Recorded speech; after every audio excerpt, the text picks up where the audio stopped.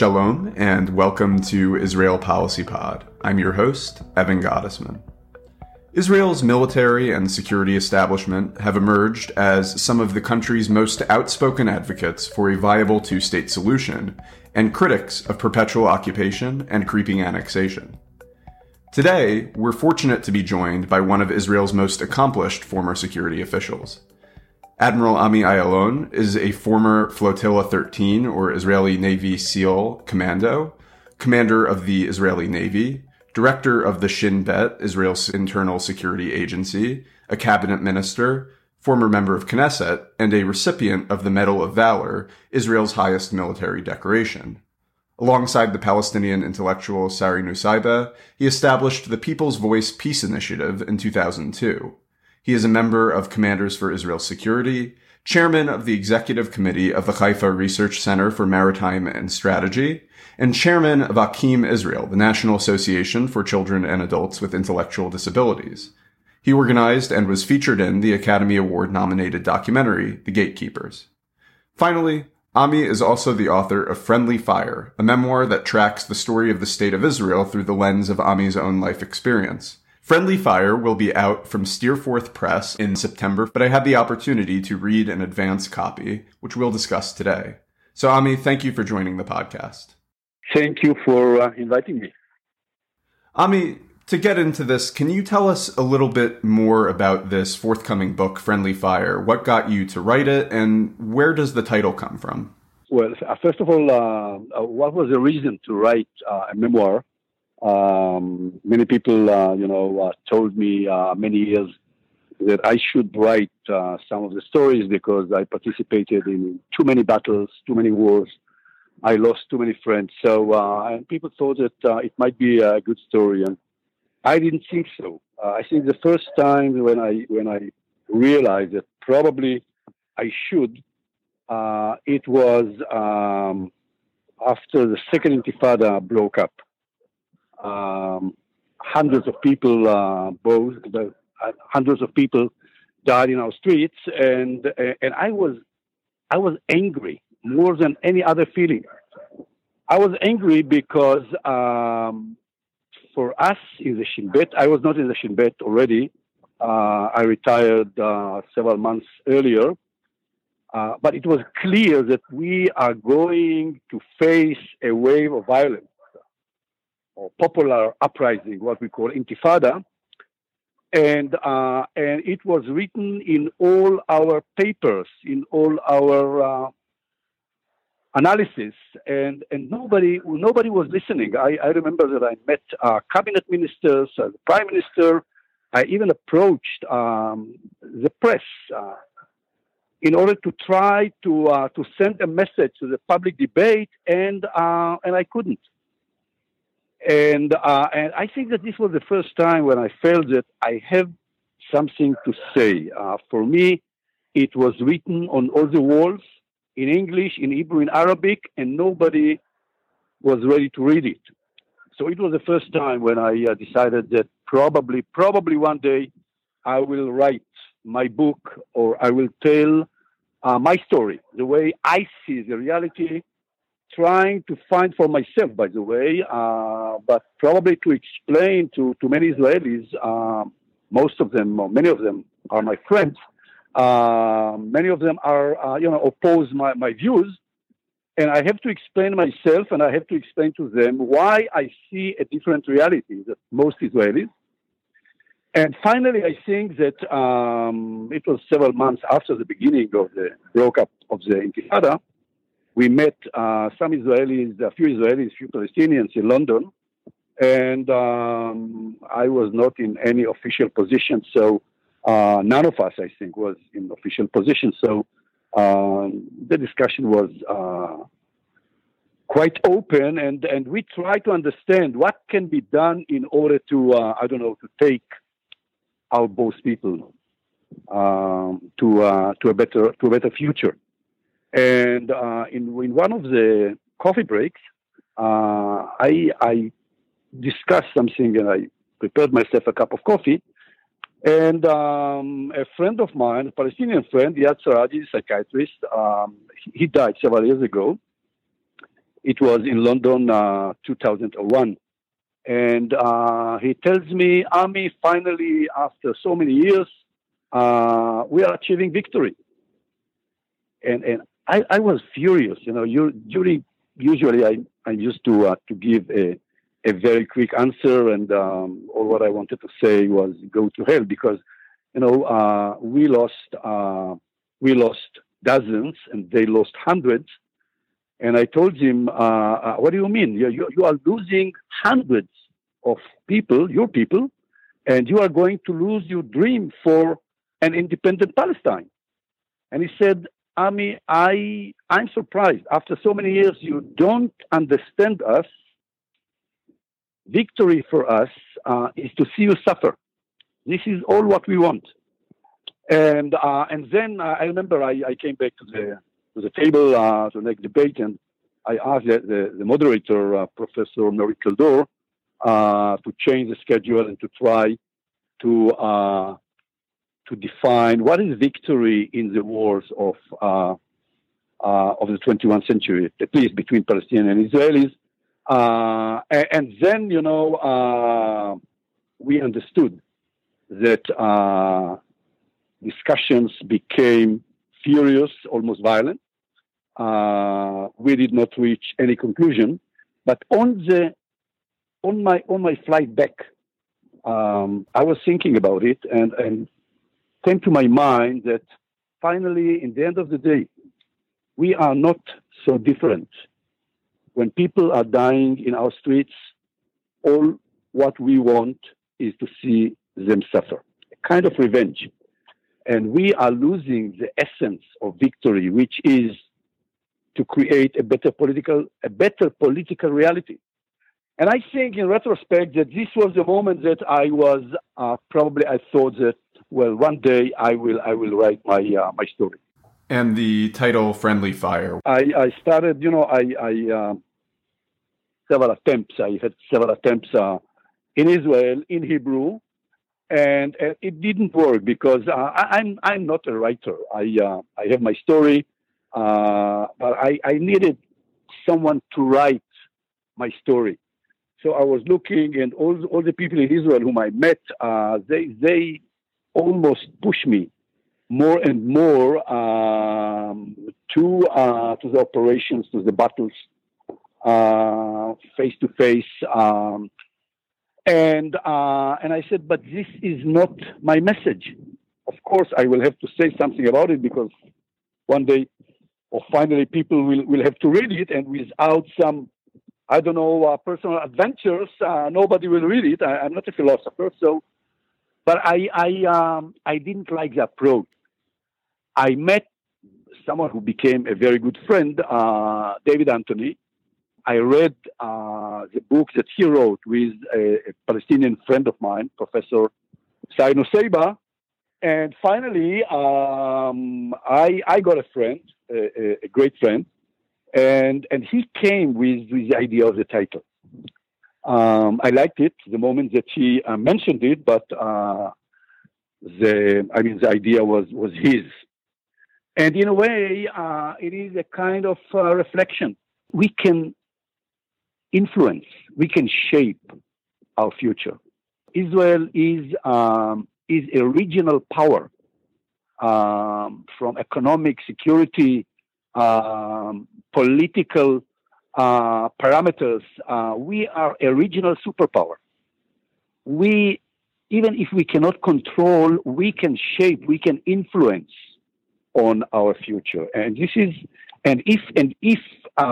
we are going backward, if we are losing the whole essence of victory, if we are choosing a road that brings us to the end of Zionism, the way we understand the essence of Zionism, which is an Israeli state, which is a Jewish, a democratic, along the spirit of the Declaration of Independence. And we are not choosing this way. So if we are not choosing this way, we can blame only ourselves. we are not alone in this equation. But in a way, this is what I'm trying to say when I say friendly fire. And often choosing the title is the hardest part. Ami, I want to address a theme that kept recurring in the book, which was this idea of narrative and the upbringing that you got on the kibbutz and the Zionist mythos that you were raised with, the emphasis on figures like the Maccabees, the Hasmonean kings, Josephus and Bar Kokhba, and so on and so forth. Because you just spoke about the difference in the way people see things. What effect do you think this perspective has on your own story and also on the Israeli public's view on the Arab-Israeli conflict and now the Israeli-Palestinian conflict? Well, it's too early, and we shall have to see. What I'm doing in the book, I'm telling a story. I'm telling to the reader my story. My story is the way I see it, is a kind of an Israeli story. Because I was born 75 years ago in the Jordan Valley, and I tell the story of my parents who came to Israel, my father, illegal immigrant, and my mother, as a child who studied in Jerusalem. And their concept of Zionism was very simple. It was based on the concept of security and settlements. The idea was that the land of Israel is ours. The Jewish people is in a great danger. It was during the 30s.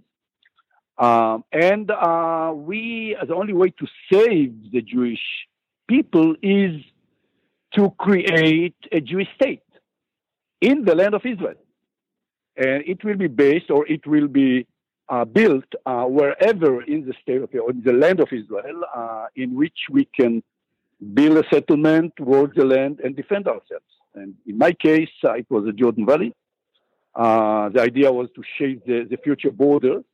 In the end of my childhood, I joined the Navy and the Special Forces, the Navy SEALs, and the rest is history, at least from the military point. The idea, by the way, was to serve for 3 and 4 years, but every time we faced another war, and I came to believe that I do not really have a choice. After the 6-day war, I was an officer already, and my friends from my kibbutz, they went to the Golan Heights, to Sinai and to the Jordan Valley to build more settlements, because this was the whole essence of Zionism, settlements and security. So they went to build more settlements, and I stayed in security in the Navy. And only during the first Intifada, I realized it was a very unique moment. I was the deputy commander of the Navy, and I had to meet Palestinian fishermen in Gaza. And on my way, I had to cross a refugee camp, and I was attacked. I was attacked by women and youngsters in Shati refugee camp, which is not far from the beach. And I saw the eyes of the Palestinian youngster who was thrown a huge, it was a rock, it was not a stone that almost killed me, and I couldn't shoot, I couldn't kill him because he was not armed. At least he did not have any weapon. But I don't know if I saw it or I felt it, but there was hatred in his eyes. And the whole, the whole narrative of we are liberated, we liberated the land of Israel, we liberated the places that, Israel was created thousands of years ago. And because this was my narrative. And this was the moment that I understood that I had to choose. I have to choose whether to control the land and to control the places. But I understood that in all these cities, there are millions of people. The only way for us to see Israel as a Jewish democratic state on the condition that we will be majority. This was the moment that I understood that our eastern border should be based on demography. Our eastern border should keep our identity as a Jewish democratic state.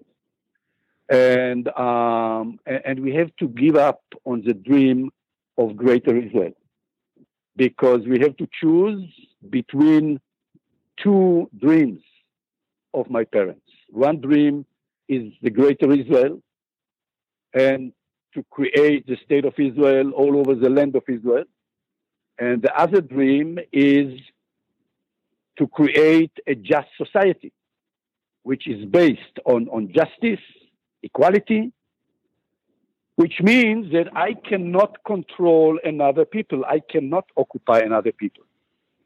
And in retrospect, I think that this was a moment in which I understood that the narrative that brought us to create the state of Israel is bringing us to a dead end. Dead end meaning if we shall not give up on some portion of the land of Israel, Israel will lose its identity. I think that several years later, after the assassination of Rabin, Shimon Peres asked me to replace the director of the Shin Bet, who asked to leave his position after the assassination, and I didn't think that I can refuse. You are talking about moving into the Shin Bet. You became the first director of that agency not to have had a career in its ranks. You came up through the ranks of the Navy. Every other previous director had come up through the Shin Bet. How did serving in the Shin Bet inform your perspective on the Israeli-Palestinian conflict, and how did your previous perspective, as someone coming in from outside of that agency, shape your own work with Shin Bet? In a way, the only way it was the Shin Bet was in a huge crisis after assassination of our prime minister and the resignation of the former director, and a wave of violence. I mentioned some of the events of suicide bombers in buses. We lost 59 people and more than 200 wounded in our streets.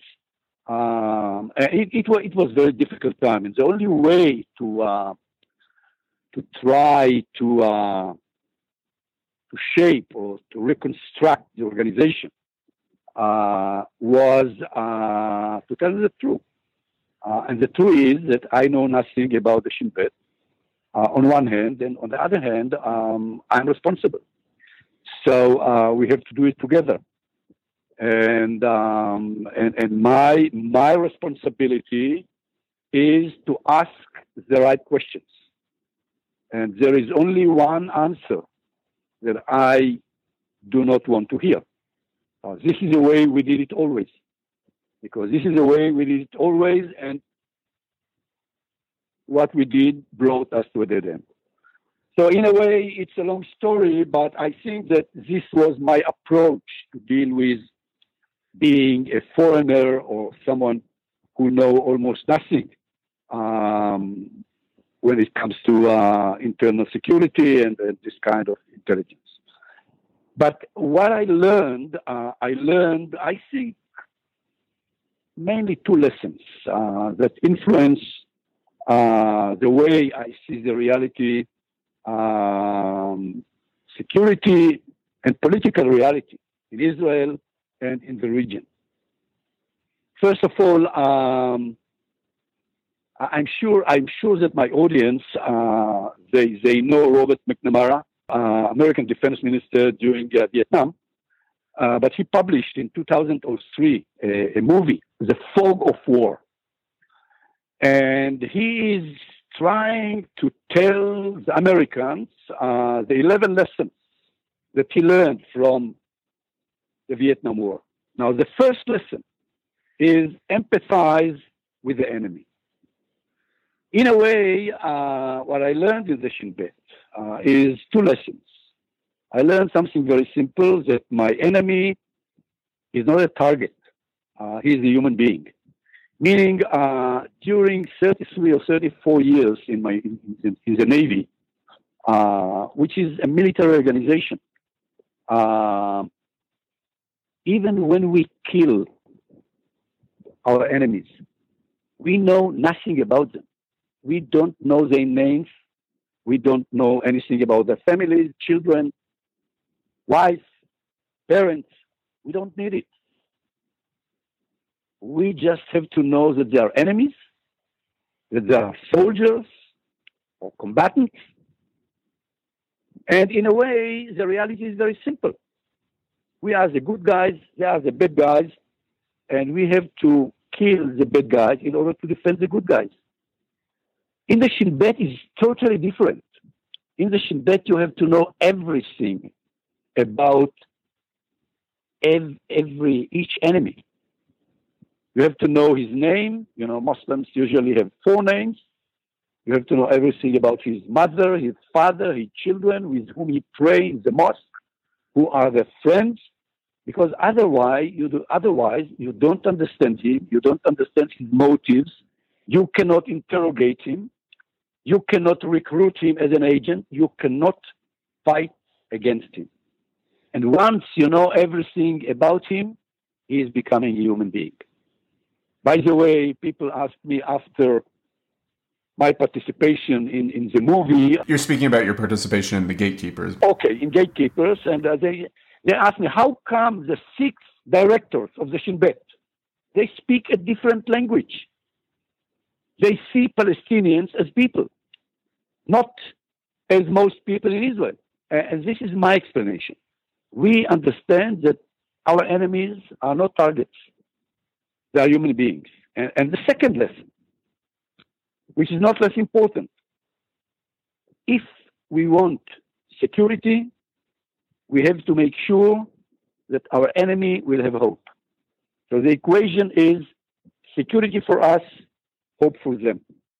This is a good point to jump into another issue that came up several times in the book, which was the cooperation between Israel and the Palestinian Authority security forces. You reflected at several points on your relationships with the heads of the Palestinian security forces. At one point, you even quote the West Bank security chief, Jibril Rajoub, as saying, "We're not your collaborators." He explains that the Palestinian Authority clamps down on Hamas and the other radical groups in hopes of achieving statehood. You were just speaking about hope, and not for Israel's benefit. Now that annexation is on the table and security coordination has been suspended between Israel and the Palestinian Authority just in the last couple of months, what can be done to restore this relationship and to restore the hope that undergirds it?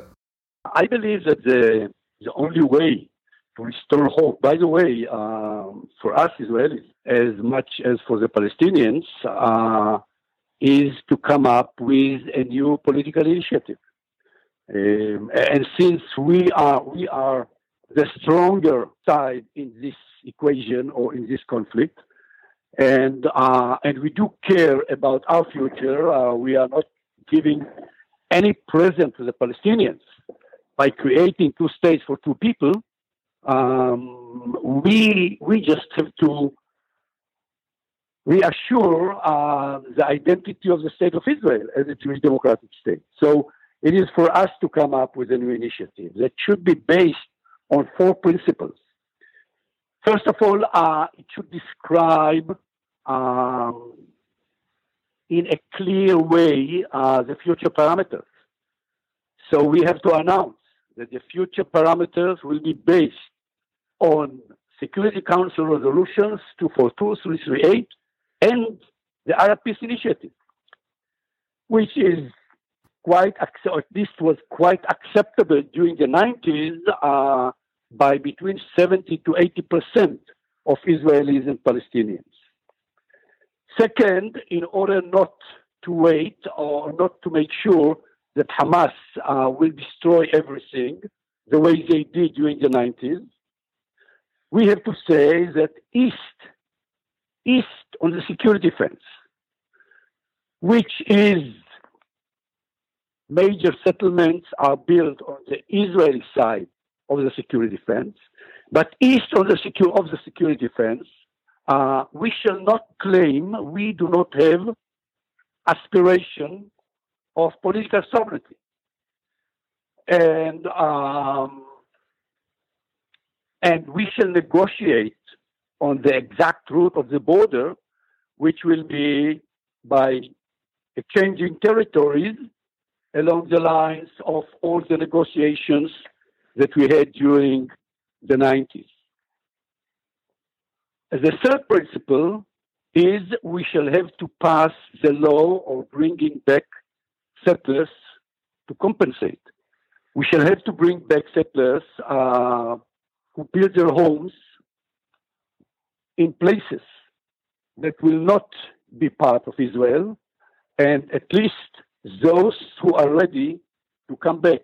By the way, according to our polls, about 30% of the more than 100,000 people who are sitting in places that will not be under Israeli sovereignty, 30% of them are ready to come back if it will be a government decision and they will be compensated.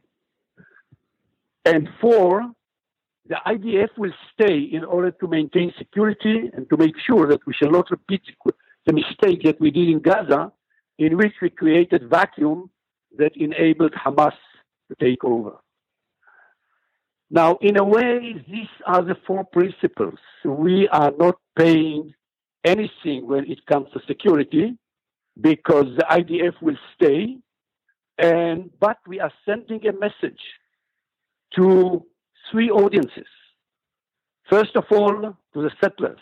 We send them, all our government. They were our pioneers. And we send them in a way without saying it. We gave them the notion that they will shape the future borders of Israel. Because this was the narrative that brought us to send them. This was the narrative that brought us to create the state of Israel. When we speak to the settlers, we are sending a message to three audiences. First of all, the settlers, whom we sent as pioneers to build settlements in the West Bank. In a way, all our governments, Labour governments and Likud governments, we promise them that they will shape the future borders of the state of Israel. And now we come to them and we are telling them, okay, come back home. The only way to do it is to tell them, you won this war for us. Because finally, after so many wars and so many people whom we lost, all the Arab states and even Palestinians recognize the state of Israel along the lines of 67 with exchange of territories, and they are even ready to negotiate the right of return. So we have to bring them back as victorious. They won this war for us. The second audience are the Palestinians. We are not going to wait. If you are ready to negotiate, let's negotiate. If not, we are going to create a reality of two states. If you will negotiate, we shall find a way to agree on the route of the border. If you will not come to negotiate, in 10, 20, or 30 years, the international community will declare the route of the fence, security fence, as our eastern border. And Israel will be a Jewish democratic state because we will be majority in Israel along the borders that will be recognized by the international community. And to the international community, it will be the first time that we are really honest. We are honest. We are not blaming anybody. Until now, the whole discussion between us and Palestinians was in the language of blame. We blamed them, they blamed us. We are not blaming you. We are taking our future in our hands. We can create a reality of two states, and we believe that it is your interest as ours. We are not giving you any present. If you want to create a Palestinian state, come to negotiate. I believe that this is a realistic concept. And I believe, by the way, that this is the only way for us to choose the right way in order to see Israel, or the future of Israel, secure, Jewish, and democratic state. I want to connect that to the work that you did with your initiative, The People's Voice, that you launched with Sari Nusseibeh. As part of that proposal, you called for a single agreement between Israelis and Palestinians to reach a two-state solution as opposed to many interim steps. That differs from where a lot of supporters of two states stand. And I also want to know how you reconcile that position with this call also to take these steps to first declare that there won't be any building or Israeli sovereignty east of the security barrier, and then build towards two states. Where do those two positions lie? My initiative with Sari, who became a very good friend, by the way, was based on the idea, it was not a plan. It was not even a political initiative. It was just a concept that was based on the idea that if we shall create or we shall define the parameters of the future agreement, it will be much easier to go there. You have to understand that in Oslo, there were no parameters to the final agreement. The idea, the concept of Oslo was based on constructive ambiguity, they called it. When Shimon Peres was asked about it, he said, we cannot define the parameters, because if we shall define the parameters, we have to touch the most sensitive nerves of our identity, of our existence in the region. Settlements, settlers, security, holy places. It will be broken the moment it is too painful for us to discuss it during the early 90s. We believed, by the way, we came with our initiative in 2002, and we said, well, after almost 10 years of negotiations, and some level of cooperation. And we knew that majority on both states, at that time, the majority on both states really wanted a better future based on these parameters, because whatever we shall try to blame, whatever we shall say on Oslo, during the negotiations, the parameters became clear, but nobody wrote it because this was the approach. It was a gradual process. So what we tried to do is to write the parameters that were discussed, by the way, in all the negotiations by the politicians. On one page, 6 parameters. It was not a plan. We said, these are the parameters. This is the future. It's a great future. Forget about the past. Forget about the present.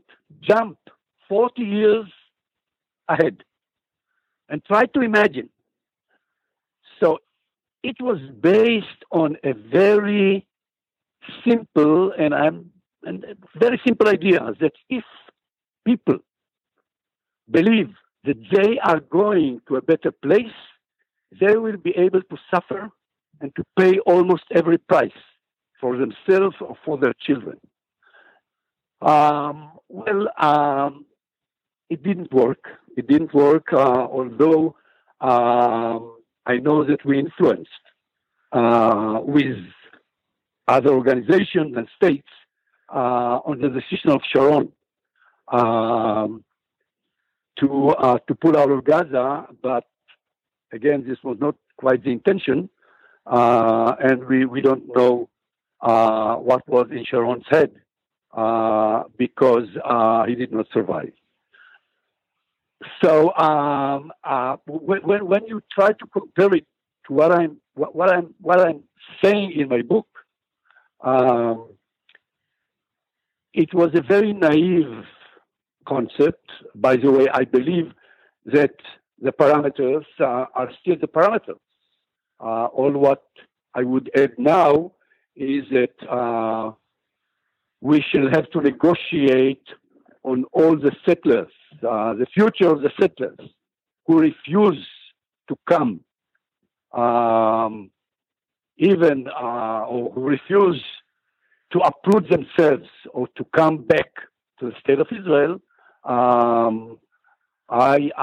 will demand, and I know that Palestinians were ready in the past and probably will be ready to do it today, to negotiate on the status and the number of the settlers who will stay in Palestine as citizens or in any other status that will be decided. What I learned during the last, 10 years, that when we said forget about the past, it was a mistake.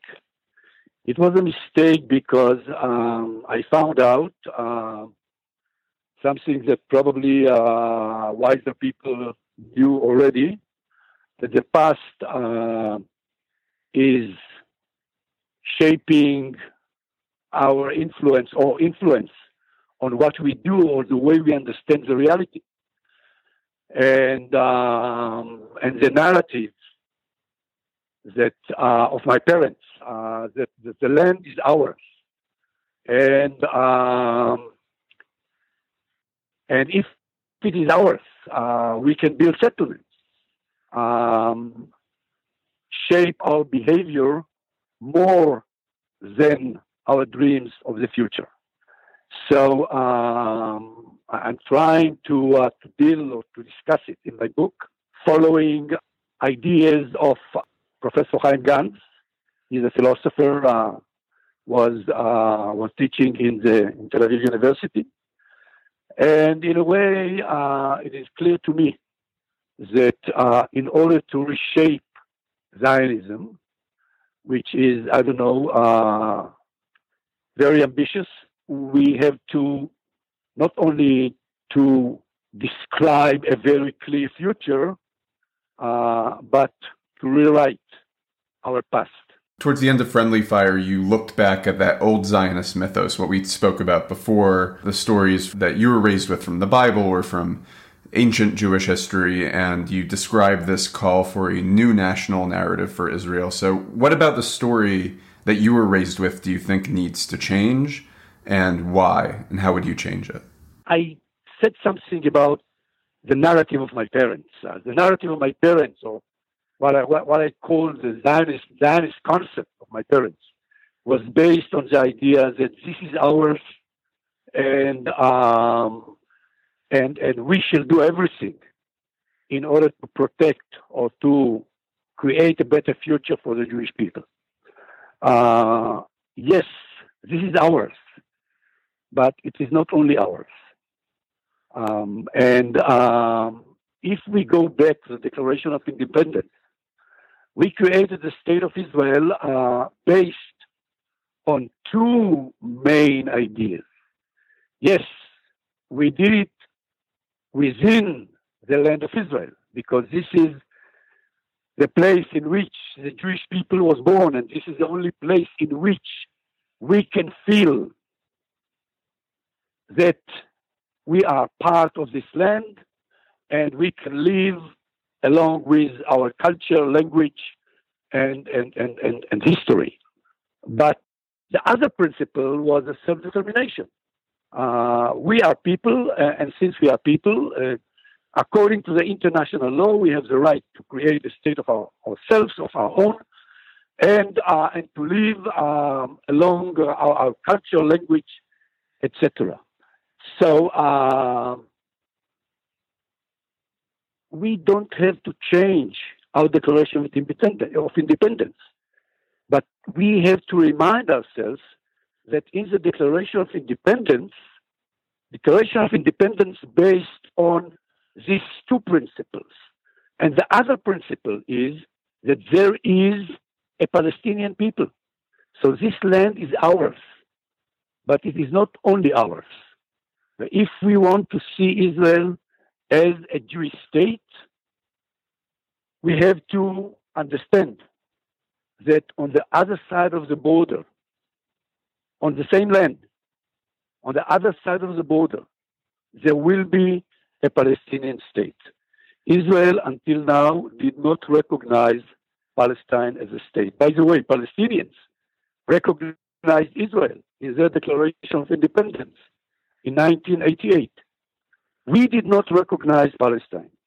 So what we have to change is to accept the idea that this land is ours, but it is not only ours.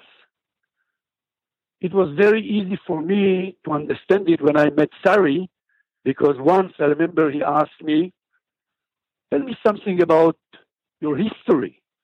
And I spoke about my father who came during the British Mandate, illegal immigrant. He said, no, what is your family tree? And I told him, I don't have a family tree.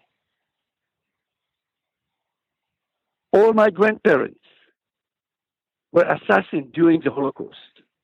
I know nothing about my past. My parents erased 2,000 years of Jewish history. And they revived the history of the heroes, Bar Kokhba, Samson, who lived in Israel before the diaspora. And they did not mention the Mishnah, the Talmud. They erased 2,000. They had to do it in order to create the state of Israel. In a way, in order to change the narrative, we have to come back and to understand that Palestinians have the right to create the state of their own. And the meaning is that what we are telling to ourselves, even on our wars, the war of independence was a just war. It was a war in which we defended ourselves. We accepted the UN resolution, a partition plan, and we have been attacked. So the war of independence was a just war. This war in 67 and even in 73 were just wars because we have been attacked. But somewhere between the 70s and no later than 2002, we won this war. We won this war because Egypt, Jordan, and in 2002, all the Arab world accepted Israel along the lines of 67. By the way, later, they added a change of territories, and later they even added the idea that the Palestinian right of return will be negotiated. It is not a demand. It will be negotiated between Palestinians and Israelis. This is victory. Victory is not to see your enemy suffer. Victory is not to kill your enemy. Victory is to create a better reality. And we have to understand that the war that we are fighting today is not a just war. Because in most aspects, and I'm not speaking about battles, I'm not speaking about cases in which we have to defend ourselves. I'm speaking about our ongoing war in order to expand our eastern border by building more settlements, because this is not a just war in international parameters. But most important, if we shall win this war, and our border will be on the Jordan, this is the end of Zionism. Israel will not be a Zionist state, as we understand now the concept of Zionism, which is Jewish, democratic, based on the principles of our Declaration of Independence. Because if we are not majority, we do not have the right, we do not have the moral right, and we do not have the power to dictate the language, the culture, and the story that we are telling our children at schools. I want to tell my story to my children and grandchildren, that there are more than one narrative. I don't want to tell my children the story of the narrative. It is legitimate to mention it, but for me, and I'll say it again and again, the war of independence was a just war. And we should be proud on the way we created our state. So this is in a nutshell. It's a huge challenge, by the way. It's a huge challenge because the last time when a society changed past, present, and future was the Zionist revolution. And in a way, in order to change course and to make sure that Israel will not lose its identity, yes, we have to redefine our past and to change the course of our behavior in the present and in the future. It's not easy. I'm optimistic not because I was born naive or not because I'm optimistic by nature. I'm optimistic only because I believe that it is in our hands. By the way, if I learned something from my father and my mother, the whole Zionist revolution is a result of optimism and free choice. When Herzl told us many years ago that if we shall dream it, it will. So in a way, this is what he told us. We shape our future. We are not doomed. Not all the world is against us every day or all the time. Ami, before we close, I want to address one last point in your book, which was your perspective on seemingly opposing poles in Israeli society. You devote a whole chapter in your book really talking about why you spoke out, and you relate it back to the organization Breaking the Silence, the ex-soldiers organization, where they speak out about what they have experienced serving in the occupied territories. And you speak pretty highly of their work, but at the same time, you describe them as, I think, the most hated NGO in Israel is the words that you use, or something along those lines. Why do you think that this outlook that you espouse isn't more widespread in Israel, and why do you see things that way? Well, I find it very, very easy to explain my behavior, but I'm warning myself. I used to say that psychology department in my family belongs to my wife, and you are taking me to psychology. But okay, my view is very simple. I oppose occupation, so I ask myself a very easy question. If I oppose occupation, so what should I say to a soldier, youngster, who is going to the military? If I'm against it, why I'm sending him to maintain the occupation? I'm totally against people who refuse to join the military. I think that this is the red line that in democracy we are not allowed. So if I am against occupation and I demand him to join the military, I demand him to join the military and not to serve in the headquarters in Tel Aviv. He joins the front line. He's going to the battle units. He sees the occupation every day. He enters to houses.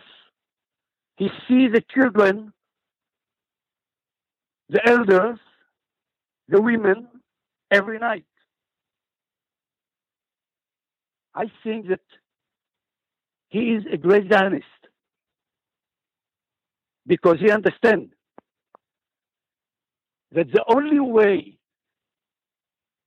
to hope that we shall see the end of it is to tell us exactly what he sees. This is something that Israelis hate to hear because we have a great image of ourselves, a great democracy. We are great guys. But suddenly you hear the stories of what we are doing in the territories every night. And this is not something that people like to hear in Israel. So they hate the messenger. They hate the people who tell them the story. Especially in units, they come and tell what they did or what their friends did. And, they are the whistleblowers. I used to say to the Israelis, we should be proud of them. But I have to add something else. What did I do as a former director of the Shin Bet when I, with all my 5 friends, participated in Gatekeepers? We broke the silence. We did exactly what they did. So every time when people tells me, okay, why did you do it? I said, I did not have any other choice. It's hypocrisy. All my friends and myself, we did the same. So my explanation is to why they are so hated, because they are the messengers who tell us in very simple words what is the daily price that we are paying in order to maintain the occupation. And we hate their stories. That makes sense. And again, especially bringing it back to the gatekeepers and the stories that you shared with your Shin Bet colleagues, bringing it around to the other side of Israeli politics. A lot of people who share your beliefs, who are opposed to perpetual occupation, who are opposed to annexation, who support a two-state solution, a lot of these people would be inclined to blame the Jewish settler community for the direction that Israel is going, or at least place the bulk of the blame at their feet. You, I think, distinguish yourself in the book in sharing a great deal of empathy for the settler community and the settler movement, and even sitting down to speak with some pretty radical figures like Rabbi Yitzchak Shapira, who's the the author of the King's Torah. Rabbi Shapira's book is a book that calls for sanctioning the murder of non-Jews. And you even draw a connection between the settlers who live in the occupied territories today and your generation and your parents' generation of kibbutzniks before 1967. So can you elaborate on your view of the settlers in Israeli society? Look, there are a variety of settlers. They are not. Settlers are not the same, but the idea of settlements. I mentioned it even with you several minutes ago. After '67, my friends from my kibbutz, from my school in the Jordan Valley, they went to create settlements in the West Bank, in the Jordan Valley, and in Sinai, because this was a narrative. We did not understand. By the way, you know the name Naomi Shemer. She was a great poet. Anyhow, so I'm saying it because I stayed in the Navy, and this is the only reason why I did not become a settler. We believed that this is our way to create the state of Israel. I cannot hate them. Many of them grew with me in the same kibbutz, in the same school, in the same movement. So all our government, it is not a creation or ideology of the Likud or the right or religious ideology. It was created by my parents. What happened to me is that I understood during the First Intifada that this narrative, this concept of Zionism that created the state of Israel by the generation of our parents bring us to a dead end. And this is why we have to change narrative. I don't know if it ever happened in history. I'm not a historian. But I know that we have to change our narrative because the narrative that created the state of Israel and settlers were pioneers is narratives that today will bring us to a dead end. It will bring the end of Zionism, the way we understand Zionism. So I cannot hate them. I cannot see them as enemies. Many of them are my personal friends. And I'm trying every time when I meet them, I'm trying to tell them that we send them. They are our people. And they won this war. The recognition of the Arab world was won in a way by them creating the threat to Palestinians that there will be no Palestinian state. This was not the idea, but history will tell that I'm right.